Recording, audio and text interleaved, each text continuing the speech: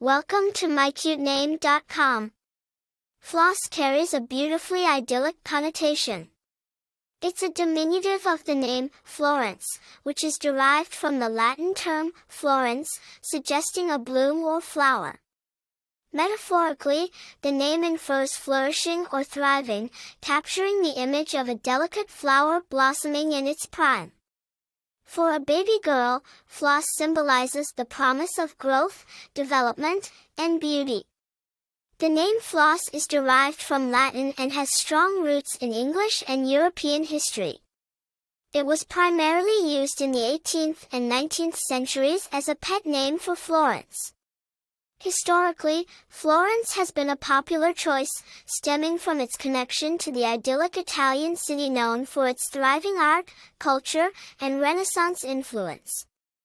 In more recent years, Floss has emerged as a sweet, vintage choice for parents looking for a simpler moniker with a touch of classic charm. While the name Floss is not commonly found, it carries an undeniable old-world charm and sweet appeal. A floss is often seen as a loving, nurturing, and kind-hearted individual. Floss could make an intriguing name for literature enthusiasts, as Flossie Johnson is a character in the works of famed author Louisa May Alcott.